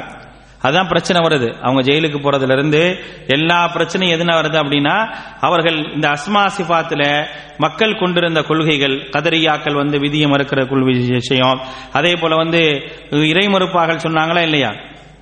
அப்ப எப்படி நம்ம நம்புறோம், நம்மளை பொறுத்த வரைக்கும் நம்ம நம்பி இருக்கிறது என்னன்னா எல்லாமே அல்லாஹ்வுடைய நாட்டத்தின் அடிப்படையில் நடக்குது அப்படின்னு சொல்லி நம்பும் போது, அப்ப என்ன செஞ்சாங்கன்னா இதை ஒரு வாசகமா வச்சுக்கிட்டு என்ன செஞ்சாங்க அப்படின்னா அந்த கதரியாக்கள்லாம் சொல்ல ஆரம்பிச்சாங்க, எல்லாமே அல்லாஹ்வுடைய நாட்டம் அப்படின்னு. லவ்ஷா அல்லாஹ் மா அஷ்ரக்னா, அல்லாஹ் நாடுனா நாங்க அல்லாஹ் நாடாம இருந்தா நாங்க என்ன செஞ்சிருக்கோம், ஷிர்க் வச்சிருக்க மாட்டோம். நாங்க ஷிர்க் வச்சிருக்கோம், அல்லாஹ் நாடுனால தான் நாங்க ஷிர்க் வச்சிருக்கிறோம். இப்படி பேச ஆரம்பிச்சோம். அல்லாஹ்வுடைய நிர்ணயத்தில் என்ன செஞ்சானா லவ்ஷா அல்லாஹ் மா அஷ்ரக்னா. அதே போல என்ன செஞ்சாங்க அப்படின்னா இப்படிதான் கதரியாக்கள், கதரியாக்களை மூணு வகையாக பிரிச்சாங்க. கதரியா முஷ்ரிக்கியா, கதரியா மஜூசியா, கதரியா இப்லீசியா அப்படின்னு பிரிச்சாங்க.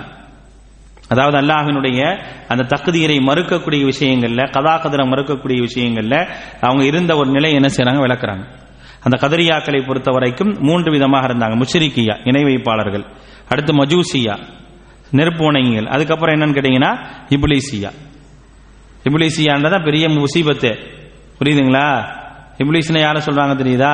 இஸ்லாமிய பேர்ல இருந்துகிட்டே என்ன செய்யறாங்க, எல்லா விஷயத்தையும் மறுக்கிறாங்களா இல்லையா, அவங்கள சொன்னாங்க. இப்படிப்பட்ட ஒரு நிலை இருந்துச்சு. எல்லா பெயர்கள்லையும் அல்லாஹ்வுடைய சிஃபத்துகள், அல்லாஹ்வுடைய தன்மைகள்ல வந்து ரொம்ப ஸ்ட்ராங்காக நின்றாங்க. எந்த விஷயமா இருந்தாலும் அல்லாஹ்வுடைய பெயர்களும் அல்லாஹ்வுடைய சிஃபத்துகளை பொறுத்தவரை அல்லாஹ் எப்படி அவனுடைய சிஃபத்துகளை வர்ணிச்சிருக்கிறானோ, லா யூசஃபுல்லாஹு இல்லா பிமா வஸபபிஹி நஃப்ஸு, அல்லாஹ் தன்னுடைய பெயர்களை எப்படி சொல்லி இருக்கின்றானோ அப்படியே அதை வர்ணிக்க வேண்டும். தன்னை வர்ணித்தது போல வர்ணிக்கணும். அவ் வஸபபிஹி ரசூலிஹி ஸல்லல்லாஹு அலைஹி வஸல்லம், அல்லாஹ்வுடைய தூதர் எப்படி வர்ணிச்சிருக்கிறாங்களோ அப்படியே வர்ணிக்க வேண்டும். லா யதஜாவஸு அல் குர்ஆன் வல் ஹதீஸ், குர்ஆன் ஹதீஸுக்கு மாற்றமாக எந்த ஒரு நிலையும் எடுக்கக்கூடாது. அதே போல அந்த மன்ஹஜு ஸலஃப், அதாவது ஸலஃப் அறிஞர்கள் இதுல என்ன ஒரு முறை எடுத்தார்களோ அதில் நாம் மிகச்சரியாக நிற்க வேண்டும் என்று என்ன செஞ்சாங்கன்னா அவங்க அதுல ரொம்ப ஸ்ட்ராங்கா நின்றாங்க. அப்படி வந்து அல்லாஹ்வுடைய பெயர்களையும் தன்மைகளையும் என்ன செய்யக்கூடாது, எந்த விதமான மாற்றம் செய்யக்கூடாது. கதிரை பொறுத்த வரைக்கும் விதியை வந்து நிறைய பேர் மறுத்தாங்க. அன்றைக்கு விதியை மறுக்கிறதுக்கு ஒரு பெரிய கூட்டமே இருந்துச்சு. தற்கொலை இறைவனுடைய விதிக்கு உட்பட்டதே இல்லை அப்படின்னாங்க. கொலை இறைவனுடைய விதிக்கு உட்பட்டதே இல்லை அப்படின்னாங்க. அப்படின்னா ஏன் நரகத்துக்கு போகணும், என்னென்ன கேள்விகள்லாம் கேட்டாங்க. அப்படியே வந்து கொல்லவனை நரகத்துக்கு போடணும், அல்லாஹ் நாடுனா கொன்னவனை எதுக்கு நரகத்துக்கு போடுறீங்க? அல்லாஹ் நாடுனா நடந்துச்சு அப்படின்னா தற்கொலை பண்ணவனையே நிரந்தர நரகங்கிறீங்க. இந்த மாதிரியான கேள்விகள் எல்லாம் என்ன செஞ்சாங்க, கதரியாக்கள் வச்சாங்க. ராஃபிதாக்களை பொறுத்த வரைக்கும் தெரியும். ராஃபிதாக்கள் யார் தெரியுங்களா? ஷியாக்கள். அவங்க யாரு? முக்கியமா அவங்களுடைய நோக்கம் என்ன? சஹாபாக்களை மறுக்கிறவங்க தான் ராஃபிதாக்கள். அவங்க ஷியாக்கள்னு சொல்லி தனியே பிரிச்சிடாதீங்க. இன்னைக்கு எவன் சஹாபாக்களை மறுக்கிறான் அவன்லாம் யாரு? ராஃபிதாவுடைய கொள்கையை சார்ந்தவன். புரியுதுங்களா?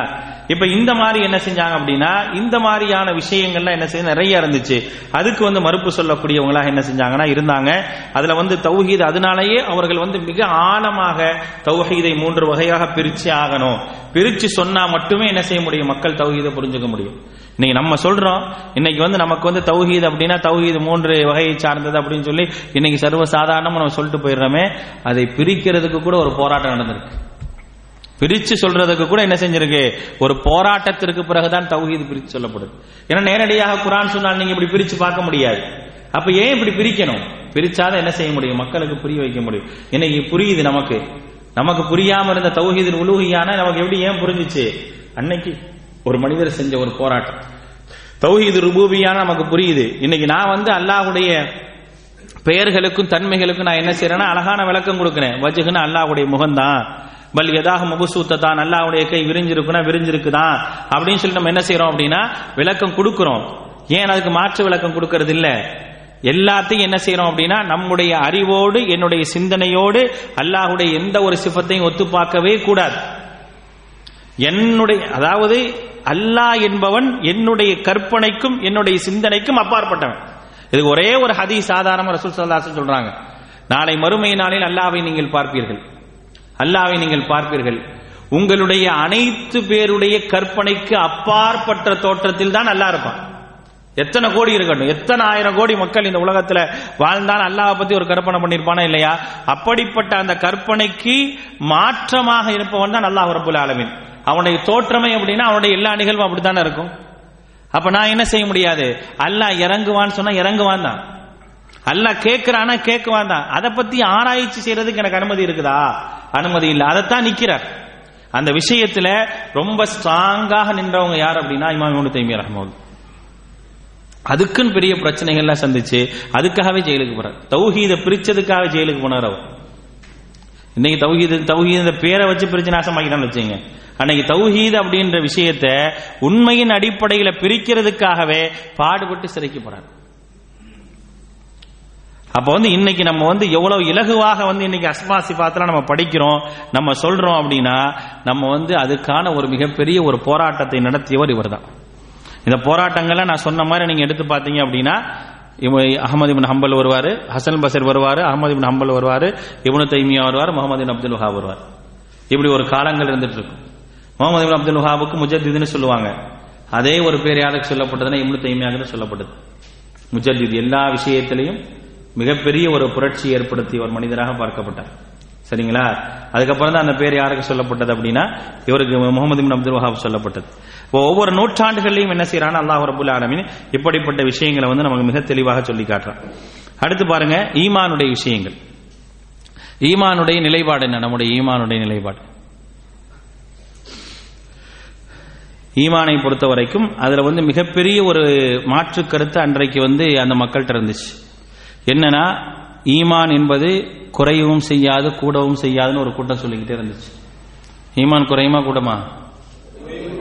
குறையும் கூடும். எப்ப குறையும் எப்ப கூடும்? அமல் செய்யும் போது கூடும், அப்புறம் பாவம் செய்யும் போது குறையும். நபி ஸல்லல்லாஹு அலைஹி வஸல்லம் சொல்றாங்க, ஈமான் என்பது வெள்ளையாடை போன்று. வெள்ளையாடையில் அழுக்கப்பட்டால் எப்படி நீங்கள் துவைத்து அழுக்கை கிடைக்கின்றீர்களோ அதே போல் உங்களுடைய இறை நம்பிக்கையில் அழுக்கப்பட்டது என்று சொன்னால் நீங்கள் நல்ல செயல்கள் மூலம் என்ன செய்யுங்க, உங்களுடைய ஈமானை சுத்தப்படுத்தி அதிகப்படுத்திக் கொள்ளுங்கள் அப்படின்னாங்க. சரிங்களா? அப்ப ஈமானை பொறுத்தவரை யுகர்ரிரு இப்னு தைமியா ரொம்ப ஸ்ட்ராங்கா நின்றாங்க. அன்னல் ஈமான கவுலுன் வ அமலுன் யஸீது பித்தாஆ வ யன்குஸு பில் மஆசி. ஈமான் என்பது சொல்லும் செயலும் தான், ரெண்டு சேர்ந்ததுதான் ஈமான். அது யஸீது பித்தாஆத் வ யன்குஸு பில் மஆசி. அதை பொறுத்தவரை கட்டுப்படுவதன் மூலமாக அதிகரிக்கும், பாவத்தின் மூலமாக குறையும் அப்படின்றது என்ன செஞ்சாங்க சொன்னாங்க. வஇன்ன கௌலல் கல்வி வ அமலல் கல்வி, ஈமான் என்பது அதாவது உள்ளத்திலிருந்து வரக்கூடிய சொல், உள்ளத்திலிருந்து வரக்கூடிய செயல் அப்படின்றது என்ன செய்ய. சும்மா கௌலுல் லிசான் வ அமலுல் ஜவாரிஹ், நாவால் சொல்லி உடல் உறுப்புகளால் செய்யக்கூடிய செயல்களுக்கு பெயர் தான் ஈமான் அப்படின்றத சொன்னாங்க. ஈமானுக்கும் இஸ்லாமுக்கும் அழகான ஒரு எப்படி தெரிஞ்சுக்கணும். ஈமான்னா என்ன, இஸ்லாம்னா என்ன? இஸ்லாம் ஈமானுக்கு வேறுபாடு எப்படி சொல்லுவீங்க? இஸ்லாம் என்பது வெளிப்படையானது, ஈமான் என்பது நம்பிக்கை சார்ந்தது. அதாவது ஈமான் என்பது என்ன அப்படின்னா, நான் எல்லாவற்றையும் ஏற்றுக்கொள்கின்றேன். அதை வெளிப்படுத்துறது எப்படின்னா, என்னுடைய செயல்கள் மூலமாக வெளிப்படுத்துவது தான் இஸ்லாம். முனியல் இஸ்லாம் அலா ஹம்சின் சொல்லிட்டு லா இலாஹ இல்லல்லாஹ்க்கு அப்புறம் எல்லாத்தையும் என்னுடைய உறுப்புகளால் செய்யக்கூடிய அமலை கொண்டுதான் என்ன செய்யறாங்க, அல்லாஹ்வுடைய தூதர் சொல்லி தராங்க. ஈமான் என்பது எல்லாமே நம்பிக்கை. ஆமன்து பில்லாஹி வ மலாயிகத்தி வ குதுபி வ ரசூலி, இந்த நம்பிக்கை ஈமான் இஸ்லாம் என்பது எப்படி பண்ணா அல்-லஹ்ர் வல் கைப். இஸ்லாம் என்பது வெளிப்படையான செயலுடையது, ஈமான் என்பது நம்பிக்கை சார்ந்த மறைவான விஷயமா இருக்குது. இப்படித்தான் என்ன செய்யறாங்க, பிரிச்சு என்ன செய்யறாங்க, ஈமான் என்பது இப்படித்தான் இருக்கணும் அப்படின்றத சொல்லி காட்டுறாங்க. அடுத்து என்ன செய்யறாங்க, தலைமைத்துவம். அன்னைக்கு தலைமைத்துவம் ஒரு பிரச்சனையா இருந்துச்சு. என்ன பிரச்சனையா இருந்துச்சு, அலியுடைய குடும்பத்தை சார்ந்தவர்கள் தான் தலைமைத்துவத்துக்காக வரணும். அதுல மிக தெளிவா இருந்தாங்க.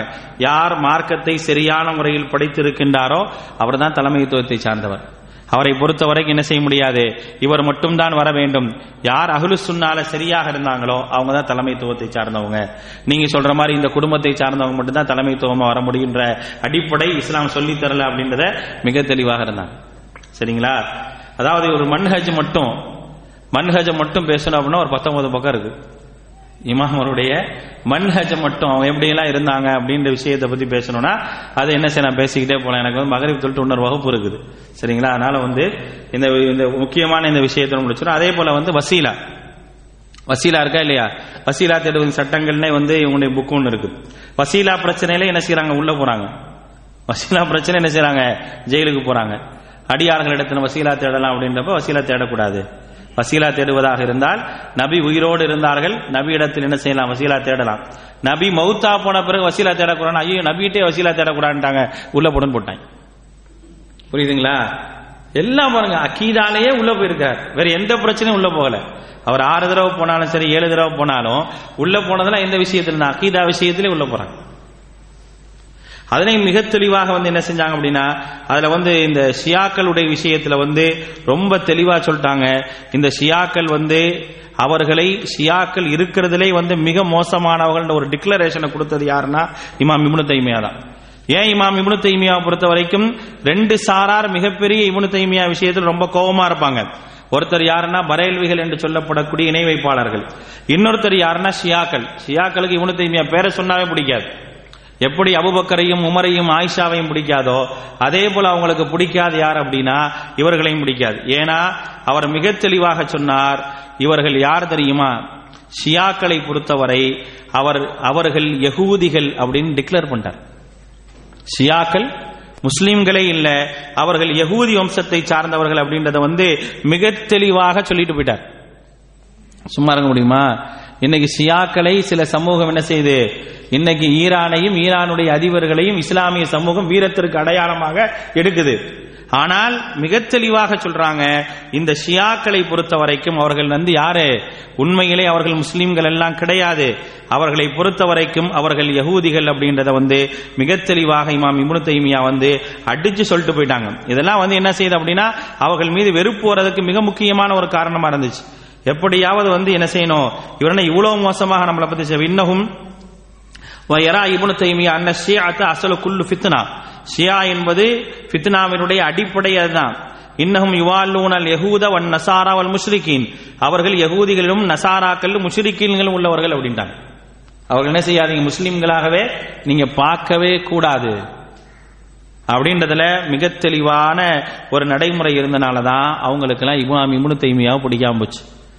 இன்னைக்கும் ஹுராஃபிகள், தர்கா வணங்கிகள், பரேல்விகள் இமாம் இப்னு தைமியா திட்டுறதுக்கும் அதே போல ஷியாக்கள் இப்னு தைமியா திட்டுறது காரணம் தான். ரொம்ப தெளிவாக அடிச்சு பேசினாங்க. அதே போல நீங்க பாத்தீங்க அப்படின்னா அவர் தொடாத விஷயமே இல்லை. மன்ஹஜ்ல எடுத்த அப்படின்னா எல்லா விஷயத்துக்கும் ஈசா அலைஹிஸ்ஸலாத்துக்கு நின்றார். ஏன் ஒருத்தர் நசாராவை திட்டுனாங்க, முத ஜெயிலுக்கு போனாரு. ஒரு நசாரா ரசூல் ஸல்லல்லாஹு அலைஹி வஸல்லம் திட்டுனதுக்காக ஜெயிலுக்கு போறாரு. ஏன் அப்படின்னா ஈசா அலைஹிஸ்ஸலாத்தை எடுத்தாங்க. ஈசா யார் கேட்டாங்க. ஈசா யார்? நீங்க நினைக்கிற மாதிரி என்னது, அவர் இறைவனுடைய மகன் எல்லாம் கிடையாது. அவர் இறைவனுடைய தூதர். அவரை என்ன செய்ய முடியாது, ஒரு காலம் கடவுளாக ஏற்றுக்கொள்ள முடியாது அப்படின்னு சொல்லி பகிரங்கமாக பிரகடனம் செஞ்சார்.